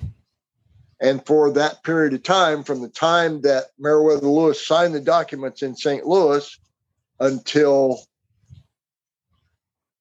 sometime in 1805, the date escapes me, William Henry Harrison was the governor of both the Indiana Territory and the Louisiana Territory. He was governing 4 times as much land as the United States had as states from one seat in Vincennes, Indiana. That's part of the history tour I want to do. That's a lot of little minions running around, keeping the eagle eye out for the fucking power. Sinclair, he's the one. His family line is the one that started Freemasonry, right? You are onto it. Yeah, and at Marietta, Ohio, where he set up his capital for the territory, he built a graveyard over existing mounds, and the gates of that graveyard to this day have Templar crosses on. Oh, yeah, that also connects into the Rosicrucians having corn depicted in their frescoes, and Yes. This gets into Oak Island, which I wanted to talk to you about, being an avid treasure hunter, and your ideas on Oak Island and Knights Templars. I have being around one there. very important Oak Island idea. It's a ruse. It's not there. It's just a place to keep you busy. In French terms, it's a canard. Canard. laissez canard. Yes. Why do you think it's a ruse? It's kind of like our entire quote unquote free press. Oh, look, there's something going on over here, but I want you to look here. Yeah. Yeah. They know where the real treasure's at while they're telling you where the fake treasure totally Yep. it's like, yeah, go to this place. And oak is significant. I mean, oak is an alchemical tree. It's an important tree and tied throughout and used in stories. And It's they like dealt it- it's the equivalent of Adam in the Bible. Yes. oh, Yeah. nice. and the Celts, Druids, all used it as their mainstay. Yes. Yeah. The oak and the ash. The United States Constitution, not the paper, the ship, the USS Constitution. It's all oak. 3 different kinds of oak. White oak is almost the entire ship. The fish or shoe where they set the mast, that is red oak. The keel and the Black. yeah, it's black oak. Red, white, Red oak is the Black. shoe. Black. where the mast is. red, white, black. Those are the 3 Atlantis colors. Yes, they are. Red, white, and black. So tell me, what is orichalcum? Or cellum? I'm not sure. Yeah, it's not copper. It's not brass. It's not any Green of those. gold. Well, it's a reddish color, they said. But It's like ochre. yeah, Yeah, But- yeah. it's not red mercury. It's Interesting. the really white Caucasian people that came around would put the red ochre on their body as like sunscreen to protect themselves from the sun, which is Yeah, the same thing yellow that they ochre did in too. Egypt. Yeah, that's why you see a lot of red people in Egypt in the frescoes, because it's actually white people There's one with red fresco ochre. at Luxor, and it shows a guy in a canoe in the middle of the Nile, and he's wearing a feathered headdress, and he's swarthy complexion. Yeah, yeah. Do you know what the Egyptian word for canoe is? No. Canoe. Oh man, messing with Yeah, me. I don't know. Wait. Well, it's undoubtedly, more than a possibility that, America was known about before pre-Columbia, obviously pre-Columbia, that it's just the fact that it's so suppressed and that it's so like not part of the mainstream story just shows us that it's not fucking true. And so talking with you is cool. And I hope they have like another book coming out, or you working on something else, man? Because I'm actually working on 3 different books at once. Holy shit! Quickly, but it keeps me busy, keeps me from being bored. I want to segue back to something you said earlier, Roman, about not knowing where all the animals and stuff came from. Mm.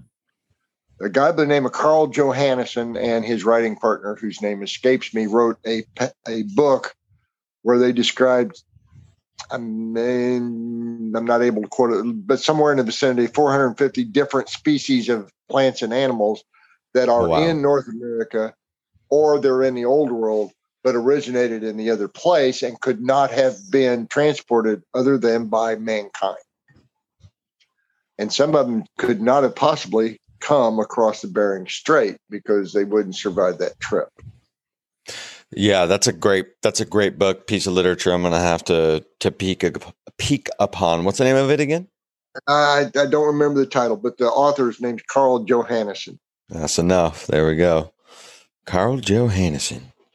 Who was a PhD. So. Oh, cool. Our good buddy Gabe lives out in Indiana. I'm not sure where, but he's cool. So I'm gonna. Fritz Zimmerman used to. I think he's in Florida now. Mm. Fritz and I have appeared on the same dockets a few times. Excellent. Yeah. We were going to get back to the Indiana Jones story. All right. Okay. Indiana Jones is buried in Washington, Indiana. No, sorry. But there's a gravestone in Washington, Indiana, Oak Grove Cemetery, and Oak Grove buried there is named Indiana Jones. Interesting. And it's a woman. She died in 1871 or something like that. H.P. Blavatsky. Huh? H.P. Blavatsky. There's like a kind of like people think that the young H.P. Blavatsky, young Indiana Jones kind of story. Theosophical Society. Yeah. I don't know. She was a tarot card reader. That's all I can really say. I mean, nothing against that because I use tricky sticks myself. What's tricky sticks? Dowsing rods. Oh, you're a dowser. Yeah. Oh, can you tell us a little bit more about dowsing? It works or it doesn't. It works for you or it doesn't. What have you dowsed? How do you douse? What is I honestly I just heard about it a little bit ago. He froze up.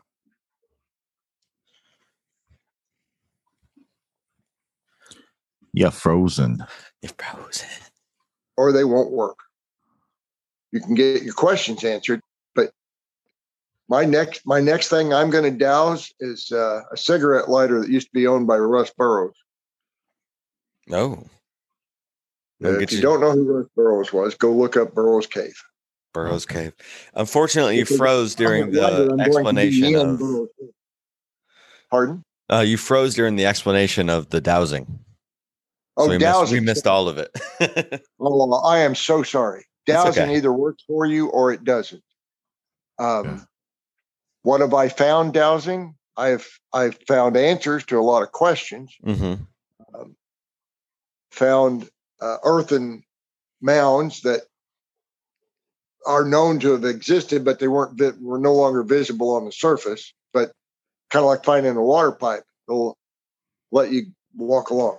I found a cave without being underground. I found where the cave is because it will tell you. The next thing I'm going to search for with dowsing rods is a cigarette lighter that used to be owned by Russ Burroughs. And if you don't know who Russ Burroughs is, go look up Burroughs Cave. Wow. That's cool. Because if I find that cigarette lighter, it's because I'm in Burroughs Cave. So there's 45 different sites around the Ohio Valley that show that people were here before Columbus. What do they typically look like? Are there just circular structures? And is there anything, any type of like astrotheology associated with it? Not theology, but what's it called when the sun shines through holes and stuff? I forget the name of that. Astro projection, not astral projection, astro projection, solar projection. Yeah. There are two of those along the Ohio River that I know of. There are probably more, but most of the Ohio bank on the Indiana side is silt right down to the edge. So there's not a lot of rocky bluffs.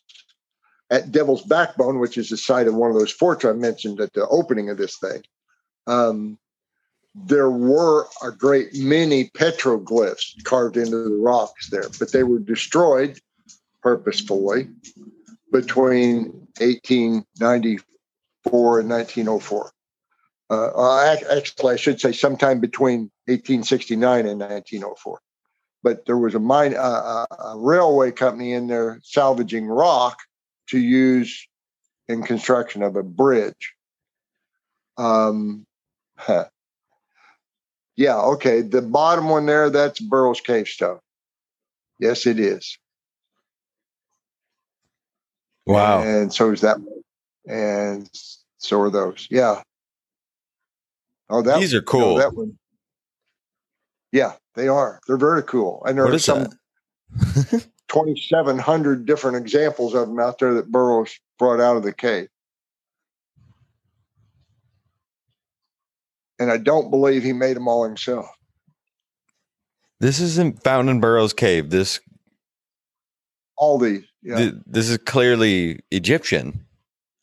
Looks to be Egyptian. Yeah. Looks to be Egyptian. Yeah, it looks to be Egyptian. But it's kind of like, let me give you a different perspective on that. Is Mickey Mouse American? No, at this point he's worldwide. Yeah. There you go. This is an interesting one. Yeah. There's also one that, it's really hard to find on the internet, but it portrays an ape. Go back up to that one, Roman. That's the moon and Star David. Venus. Oh, I think Venus. it's Venus. Yeah, I think that's But what is Asherah. that on the towel? I was just looking at that. Yeah. Can't zoom in anymore. But look, you gotta. It's clearly. I mean, would be female, right? Those are clearly boobs of sorts, and Right. And A lotus. She's standing in water and she's carrying a towel. Yeah. oh, a she's cow. Aquarius, the water bearer. No, I think she's a tourist, and I think that's a caricature of a Jewish tourist. But it's just not. Oh. Interesting. Yeah, it's got it's armbands and a. What's the name of the site that you're on so other people can go see it that can't get the visual? Yeah, sorry guys. This is steemkr.com. So steemkr.com/history//evolve. We'll put the link. We'll put the link in the show notes. Artifacts found in every Illinois, academic on the basically. planet- Every academic on the planet says they're all hoaxes. Well, I kind of get it because it's like these are good, but they're not like crazy detailed, right? No, they look really good detail. They look like too detailed for that old, in my opinion. Like that right there, that face, that looks like a white dude with the Egyptian headdress. Well, but what I mean is by detailed, I mean like it's good, but I wouldn't exclaim it to be like this doesn't look like the hieroglyphs found in other places because just the style of it seems a little bit off to me. Looks new. It looks too new. Yeah. Well, it looks pretty good, but okay, this one with the boat as an example. Nobody can read most of these characters, but that sun symbol is found in odd places, not associated with Egyptian or Roman or Greek stuff. That sun symbol is found in Senegal and Mauritania. Ah, Mauritania. Yeah. Senegal, on the other hand, 2,000 or 3,000 years ago, they were building all the ocean-going ships that the Mediterranean was using, except for the ones out of Syracuse. But anyway, there are some 2,700 artifacts have been removed from the cave by Burroughs and delivered to people. And he says there are at least that many more in there. What? Yeah. And he lost a cigarette lighter and you want that. That's awesome. if I find that cigarette lighter, I'll know I'm in the right place. Nice. Yeah, for sure. Wow. That's cool. I'm gonna stop sharing. So I had to look at some of that. I was like, some of these are looking like they're from another area. So that was really cool. I have one. I know you said an hour. We're about an hour and a half. I hope that's cool. Is that all right? Yep. All right. I want to know about like any ancient wars that you might know about that we haven't heard about, or like a battle of sorts. Ancient wars? Yeah, between yeah. Oh, you mean in North America? Yes. Yeah. Sorry. Specifically North America, like this area, obviously pre-Columbian. Well, yeah, pretty sure that's the reason they built all those stone fortresses in the 4th and 5th century. But yeah, there were some. There were probably a lot. When you find a peaceful village, you don't find any arrowheads in it. You'll find tools, but you won't find arrowheads. When you find arrowheads, it's either hunting grounds or battlefields, or some combination of the two. Native Americans, according to all the archaeologists and most of the anthropologists, did not have archery until about 700 AD, which would have been shortly after the Welsh brought theirs here. And they had the very beginnings of the English longbow. So they had distance. Most of the natives up until then were using atlatls. Oh, there's that word again. Yeah. Atlatls. Yep. And they had about a 20-yard, 30-yard for a good strong arm range. But who wants to be within 90 feet of a pissed off grizzly bear? So, or bison for that matter. Yeah. So the archery was a quick catch up for Native Americans of both continents, supposedly. And yet you find all these little bitty points of the archaic Paleo era 7,000 years ago. These would not have been used for big game, and they would not have been attached to an atlatl. Yeah. Yeah. So what's wrong with this picture? Were they just throwing them at something, or were they trying to throw them with a sling? I don't know. They had birds, they had snakes, really good slings. Yeah, birds. Bird points did not have a point. They used a blunt end because they just wanted to break the wing and keep it alive till they got back to camp, so the meat would be fresh. Yeah, not shooting at a flying bird, probably waiting for it to be perched or something, because right. These things probably did a lot of water birds on the water. Yeah. That's actually and plus the meat itself is it's fattier, and so it's probably better than most bird meat. What about star forts, man? So the star forts come up a lot, and we have the mainstream narrative of these star forts. They were used for battle, but then we have this esoteric kind of like viewpoint of the star forts. Maybe they belong to an ancient civilization that understood resonance, potentially the original Hyperboreans, or maybe Atlanteans, Tartarians, what have you. What's your opinion on star forts? I've been at the location of 2 6-point star type forts. One is in Ohio, and it's actually now a golf course. You can still see most of the outline. Classic. Fucking classic. Yeah, it's great obstacles for a golf ball.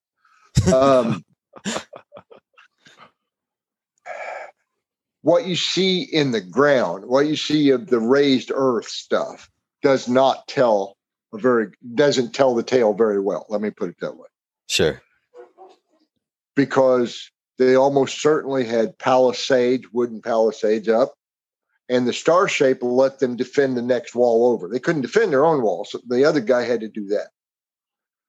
When you get up into, and then we're talking ancient, as you mentioned, we're talking probably 1500, 2000 BC. Oh, wow. You can find those in Mexico. You can find those in Guatemala, Belize, maybe one in Ecuador is kind of iffy. Way the hell down there. Let's put it that way. What are they called down there? Do they have a name, like a more native name that you might know about? They probably do. Oh, Nicaragua is the other place. Nice. The first person to actually make mention of them in any documentation kind of thing, academic style documentation, was E.G. Squire. And you hear of Squire and Davis doing the survey of the mounds of the Mississippi Valley, but Squire was also hired by the U.S. government to be a cultural attaché to Nicaragua. And it's probably how Walker got in there in the first place, but that's a whole nother story. But there's one there on the shores of Lake Nicaragua. You find the same shape in places like Scotland, the Orkney Islands. There's one in, I think, nobody agrees with me, I think just east of Oslo along the shores of the sea there. And there's one in Jordan, the nation of Jordan. So it wasn't an unknown thing. You advance in time, you get up to about, say, the time of Christ and up to about 1100 or so, they started making the shape a little different. Angel Mounds, another example. They had D-shaped things coming out of all their palisade, which enclosed 52 acres, by the way. They had D-shaped defenses. And you could shoot from the sides of the D or from the front of the D to shoot at the next D and everything in between. So they were 100 feet apart. This was archery stuff here. This was not atlatl stuff. This was archery stuff. Slings, they could do slings, but the windows were only this wide and that tall, so you had to be really good with a sling. Yeah. So would that be like a D this way and then a D the other way? If you're looking at it from above, it'd do this. Okay. The Saxon shore forts of Britain are the same exact thing. Huh.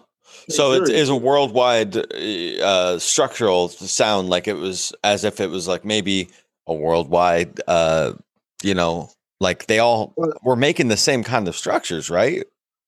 Well, they're using the same kind of logic. Let's go with that. Logic. Militarily, you set up to defend yourself. Even if yourself might be partly over here or over there, you're going to defend your buddies. So that gave them the possibility, the logistics to do so. Better than just a straight wall that went all the way around, because all you can do is stand on top of it and take pot shots from outside. That's the whole thing wrong with the whole Lord of the Rings fortresses. It's like, really? Yeah. All you got's a parapet? Come on, dude. Yeah. So you think they were for defenses though, and for military use, but just ancient military? They were certainly well suited to it. Yeah. Okay. Yeah. I mean, no doubt. You mentioned Oslo. That's all they were. You go for instance back down to the shore of the Gulf of Mexico. The French built a couple forts down there. One of them is still standing, and it has diamond-shaped appendages sticking out from it. Again, you can defend your buddy's side. Yeah. You can't defend right in front of you. You can't. You'll get killed. You mentioned Oslo. Where's Oslo? Oslo, Norway. Sorry. I was going to say, where's Oslo and who's the wizard? Actually, the Star Fort is about 12 miles from the current palace of Oslo. But Roman's been on a Wizard of Oz kick lately, so I wanted to throw that in there for him. My nickname is Oz, by the way. Is it? Oh man, yeah. I was gonna say you kind of you kind of have like a Big Lebowski vibes going on. You got like Major Dude vibes going on. I will take that as a compliment. Fuck yeah, it's a compliment. Indeed, it is. Yes.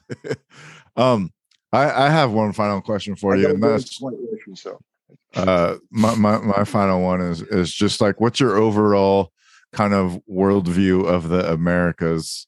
Like who was here and what happened and why did it happen, and into the present, like what do you think now that you've know all this different history and you've seen these mounds and you've seen these structures and recovered the artifacts? What's your take on the Americas? Everybody came here. Everybody came here with something in mind, most of them to get rich or get well. And I know that there can be a double connotation, but exploiting resources is why people came here. Exploiting resources is why people still come here, by the way. Whether they're walking across the border illegally or not, they're here to exploit what we have. Yeah. We're still here to exploit what we have here. Or otherwise would have gone someplace else that was better. But there aren't any.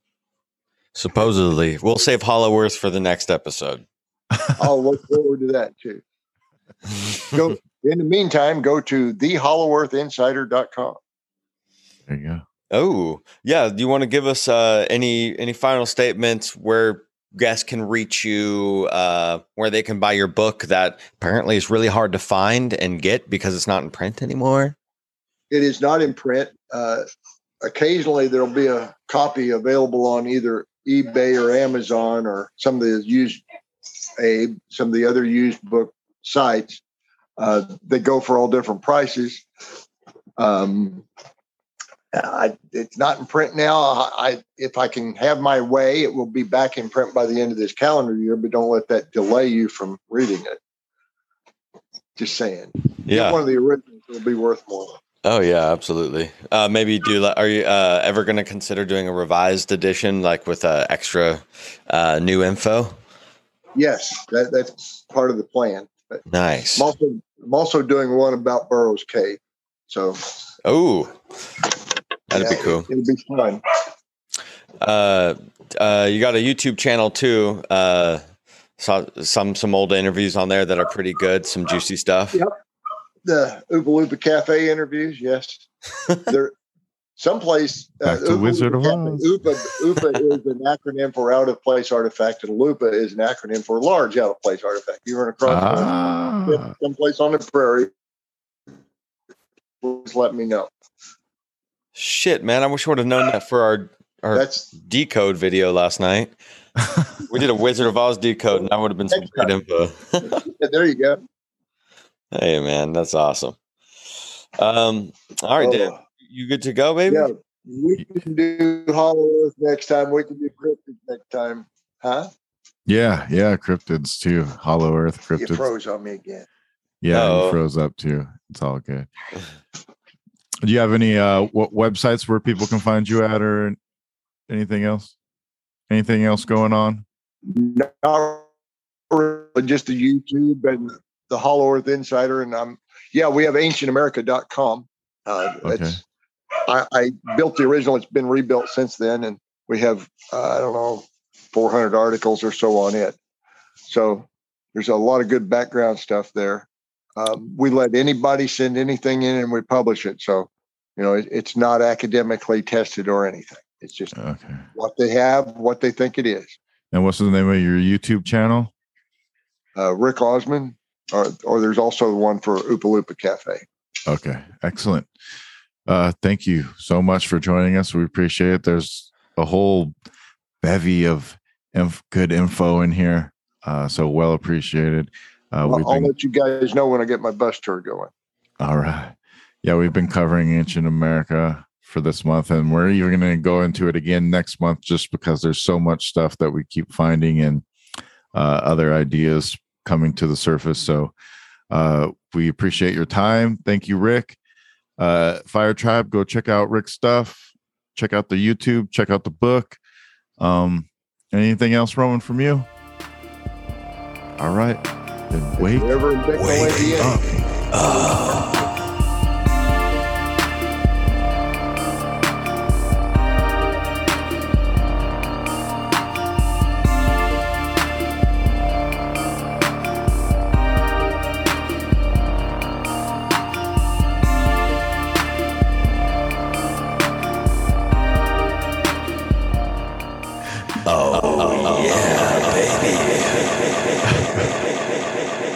Welcome, Fire Tribe, to the prologue. I'm Dan Unaki Dan. I'm the homie Romy. Yeah. So Rick Osman. Awesome. The awesome, Oz. Man. The Oz. The dude Oz. He totally had big Legrowski vibes. Lebowski. Oh, sorry. There's a bar I used to go to called the Big Legrowski. And it was so anyways, Yeah, dude, he was awesome, man. What was your main takeaways from that?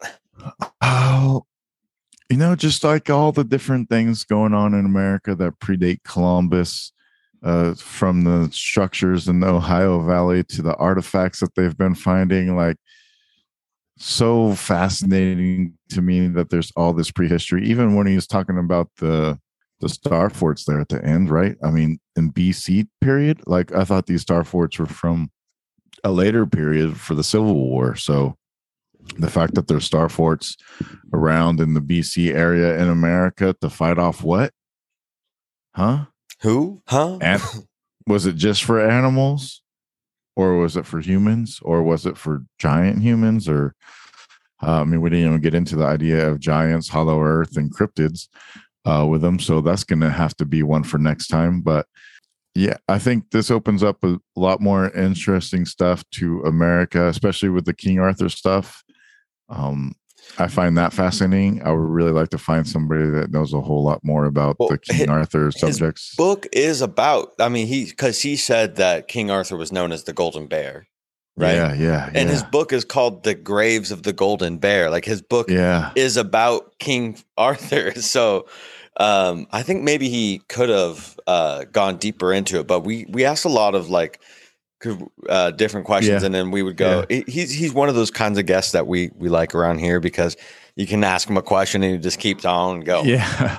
I would like to find that book and maybe read it and get into that and see if I can figure out more, so I'm better prepared to ask him better questions, especially with the King Arthur subject, because I find that so fascinating, the whole thing, because they're searching for the Grail, right? The whole King Arthur's story is about searching for the Holy Grail. So, I mean, there's a lot of ideas about it being in America, the pirate flags being the Jolly Roger, being symbolism for carrying the bones of Jesus, which is why the Skull and Bones at Yale has also the Jolly Roger, because it's supposed to be some secret society that knows about the lineage of Jesus, supposedly. So I find that highly interesting. What else you got, man? What do you think? What did you think? I'll just start off by saying, like, it's not only until we started this show that I've given a fuck about any American history.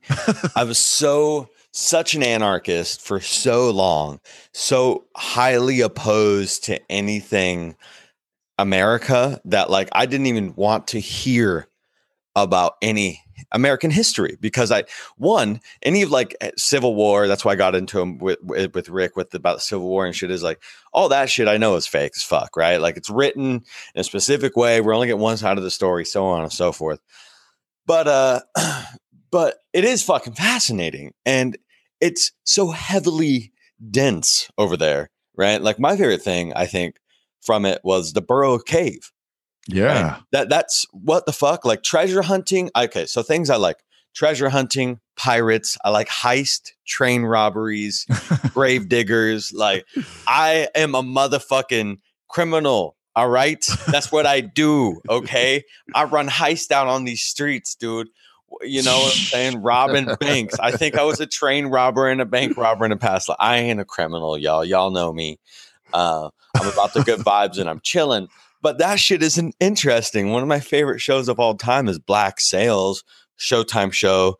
It's a great story about pirates. And I'm like, either the pirate story is so fake that it's not fucking real and Nassau never existed, or it's so real and there's so much,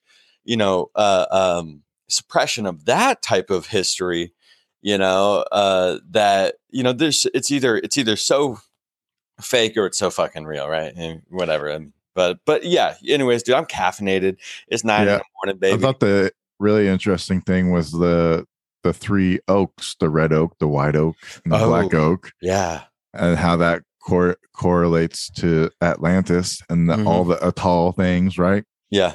There's so much fascinating stuff there. It seems like maybe America was definitely part of the Atlantean civilization, and it has always been multicultural. It has always been the melting pot of the world. This is where everybody has gone to harvest foods, take to other places because they couldn't grow it in their desert lands or in their cold, snowy lands. So they were producing materials here and then using it for like world trade and trading it all over the place. There's definite trade going on, especially even in the Atlanta story. They were protecting America, right? That's why they had those islands outside of the straits between Morocco and Spain. They're protecting the land out here, so from other people to get it and using it for their own benefits, and then going into the Mediterranean and then trading these goods that they were getting from the Americas. That's kind of what, to me, the Atlanteans were these high trade people who were protecting the Americas from the people in the eastern area. There's a lot of that going on, and I think this idea of, you know, suppressed or erased history, like the flamenco stuff, you know, he came up with a specific like algorithm to figure it out.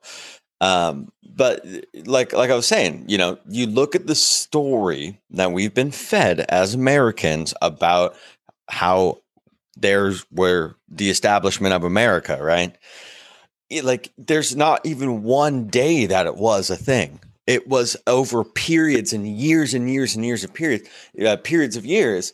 And it's probably even longer than that. There was no severance or separation between when people have been here and when they haven't, you know, because there's always been activity going on, whether it was from the Bering Strait or whether it was from a land bridge Atlantis or just boats and travel, you know, even up on the other side of the, you know, how the Vikings were said to get here through like Iceland and Greenland and shit like that. Exactly. Yeah. So it's inevitable, and we need to just shake it completely, any of the natural narrative story. But the natural narrative story does have that Masonic shit going on in it. So there's the esoteric history of it too, because we can get into all of this nitty gritty, you know, war and, you know, this kind of like the blanket story of history, but underneath the blanket is where all the esoteric and the occult lies, and the people who really pulling the strings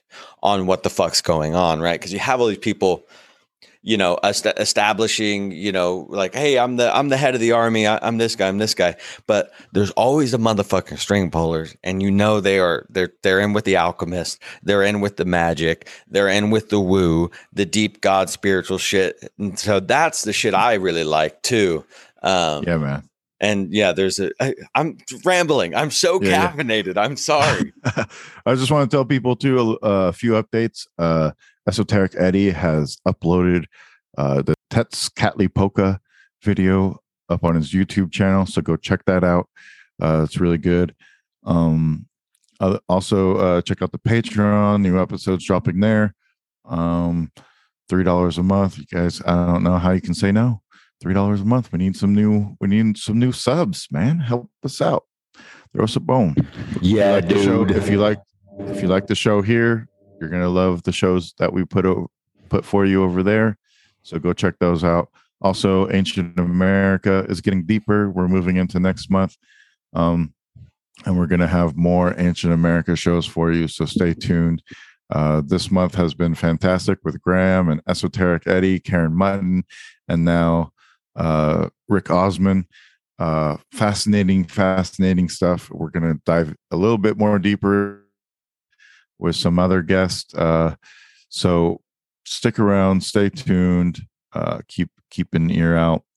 Also like, share, subscribe to the podcast if you love us. Join up on the Telegram, join the Fire Tribe, become a Patreon member, and we'll see you on the other side. Thank you. Yay.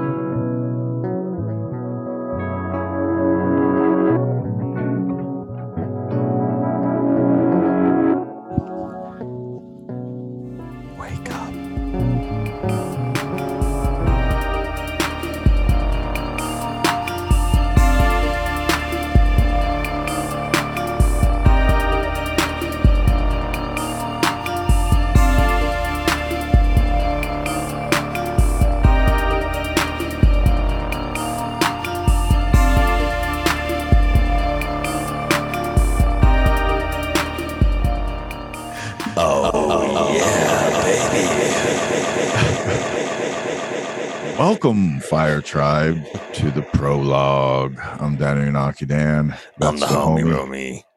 Yeah. So Rick Osman. Awesome. The Awesome, man. Oz. The Oz. The dude Oz. He totally had big Legrowski vibes. Lebowski. Oh, sorry. There's a bar I used to go to called the Big Legrowski. And so anyways, yeah, dude, he was awesome, man. What was your main takeaways from that?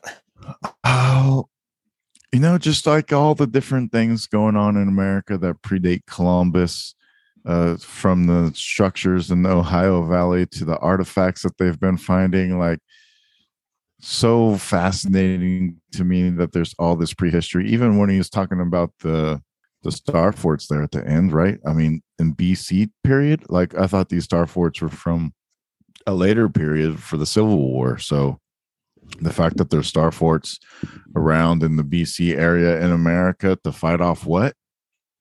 Huh? Who? Huh? And was it just for animals, or was it for humans, or was it for giant humans? Or I mean, we didn't even get into the idea of giants, hollow earth, and cryptids with them. So that's going to have to be one for next time. But yeah, I think this opens up a lot more interesting stuff to America, especially with the King Arthur stuff. I find that fascinating. I would really like to find somebody that knows a whole lot more about the King Arthur subjects. His book is about, I mean, because he said that King Arthur was known as the Golden Bear, right? Yeah. And his book is called The Graves of the Golden Bear. Like his book is about King Arthur. So I think maybe he could have gone deeper into it, but we asked a lot of like different questions, and then we would go. He's one of those kinds of guests that we like around here, because you can ask him a question and he just keeps on and go. Yeah. I would like to find that book and maybe read it and get into that and see if I can figure out more, so I'm better prepared to ask him better questions, especially with the King Arthur subject, because I find that so fascinating, the whole thing, because they're searching for the Grail, right? The whole King Arthur's story is about searching for the Holy Grail.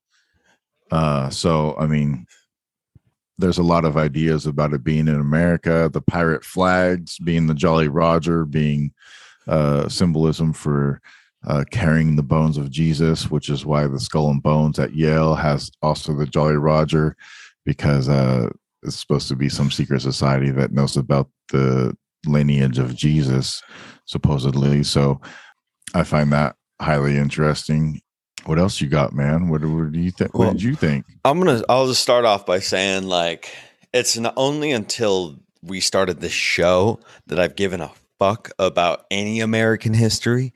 I was such an anarchist for so long, so highly opposed to anything America, that like I didn't even want to hear about any American history, because any of like Civil War, that's why I got into him with Rick about the Civil War and shit, is like all that shit I know is fake as fuck, right? Like it's written in a specific way, we're only getting one side of the story, so on and so forth.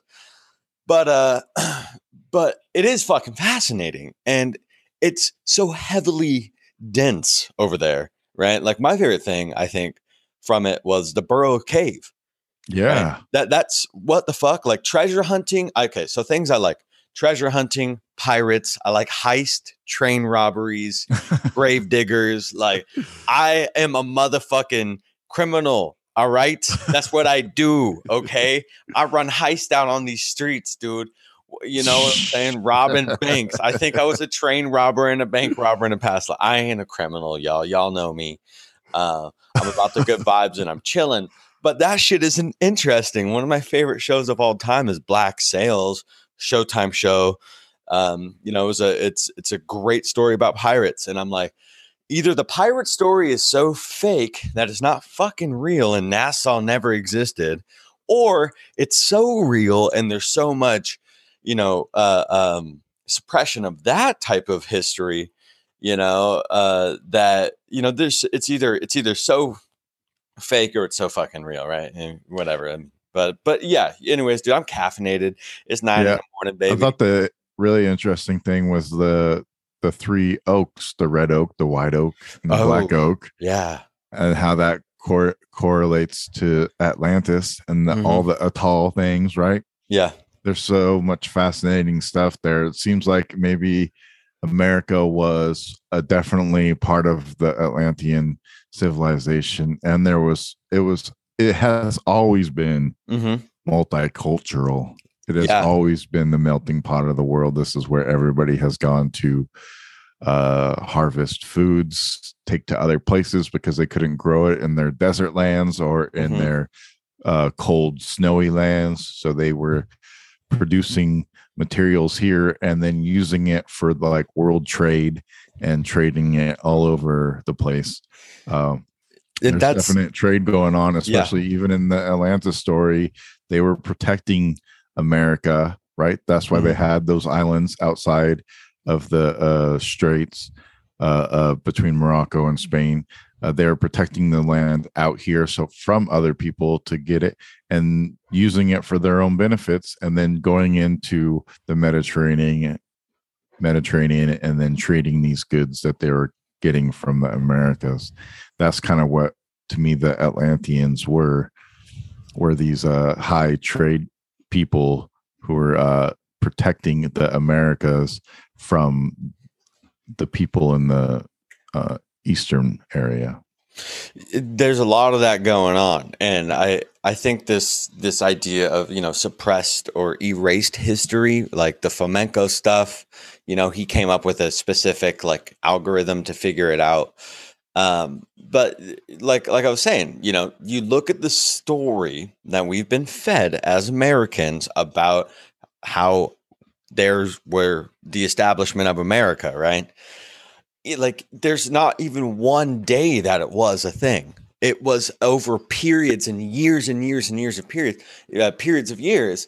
And it's probably even longer than that. There was no severance or separation between when people have been here and when they haven't, because there's always been activity going on, whether it was from the Bering Strait or whether it was from a land bridge Atlantis or just boats and travel, even up on the other side of the, how the Vikings were said to get here through like Iceland and Greenland and shit like that. Exactly. Yeah. So it's inevitable, and we need to just shake it completely, any of the natural narrative story. But the natural narrative story does have that Masonic shit going on in it. So there's the esoteric history of it too, because we can get into all of this nitty gritty, war and, this kind of like the blanket story of history, but underneath the blanket is where all the esoteric and the occult lies, and the people who really pulling the strings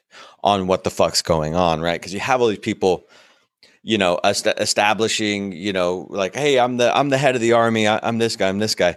But there's always a motherfucking string pullers, and they're in with the alchemist. They're in with the magic. They're in with the woo, the deep God spiritual shit. And so that's the shit I really like too. Yeah, man. And yeah, I'm rambling. I'm so caffeinated. I'm sorry. I just want to tell people too a few updates. Esoteric Eddie has uploaded the Tezcatlipoca video up on his YouTube channel, so go check that out. It's really good. Also, check out the Patreon. New episodes dropping there.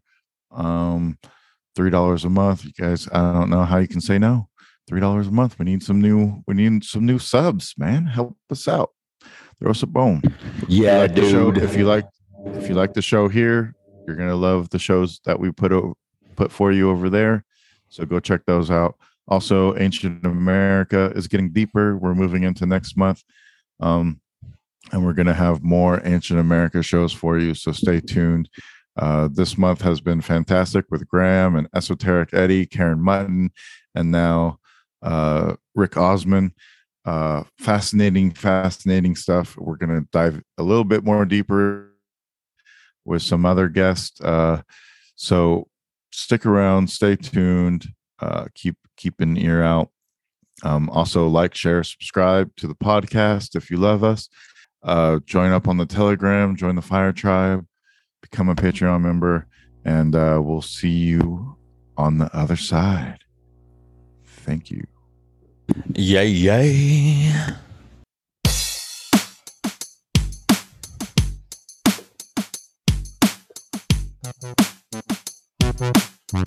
Thank you.